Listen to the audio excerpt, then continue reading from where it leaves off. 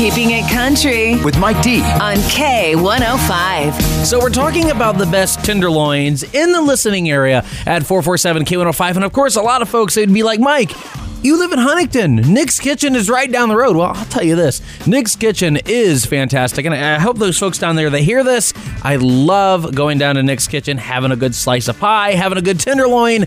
But what about you? This isn't about me. Getting ahead of myself there. This isn't about me. But I want to hear from you at 447 K105, the best tenderloin around, in your opinion, Renee. Lunchbox Cafe. Ooh, okay. Now, I'm not familiar. Where's that at? It's over on Coldwater and Wallen Road, the little strip mall right there. Oh, yeah. Oh, my goodness. Yeah, I don't go over there often, but that sounds like excellent food. Not just tenderloins. All their food is great. That's always good. Thanks for the call there, Renee. Okay, and then Jennifer, what about you? About 50 miles south at Fifth Cocktail Lounge in Portland, Indiana. Okay, so the tenderloins are fantastic. Yeah, you can feed two off of it. Ask it to cut half and put on two buns. You know, that's what I'm talking about there. Thanks for the call there, ladies. So right now we are talking about, in your opinion, the best tenderloins around at 447 K105. Now, of course, I live in Huntington, and I've got to say Nick's Kitchen, but of course, it's not about me. Your thoughts matter at 447 K105. Now, Alexis, what about you? I'd have to say Twin Sticks Restaurant in Wolcottville, Indiana. Ooh, okay. I like that. So what about it makes it the best for you? It's just perfectly done. It's not too crispy. It's just amazing. Yeah, too crispy of a tenderloin is a little unappealing for me. Okay, Jennifer, what about you? The American Legion in Bluffton. Ooh, in Bluffton. Okay, so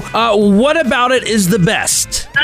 It's just big and nice breading. It's really, really good. It's really, really good. Keeping it simple. Thanks for the call there, Jen. Nothing says Indiana like a good tenderloin other than corn, right? But I want to hear from you at 447 K105. In your opinion, where's the best place to get a good tenderloin at 447 K105? Tina, what about you? And I have to agree with you. It's got to be Nick's Kitchen. It's got to be the only way. Yeah.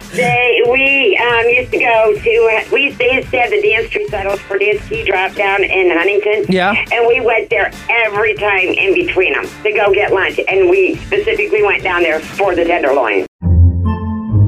Podcasts by Federated Media.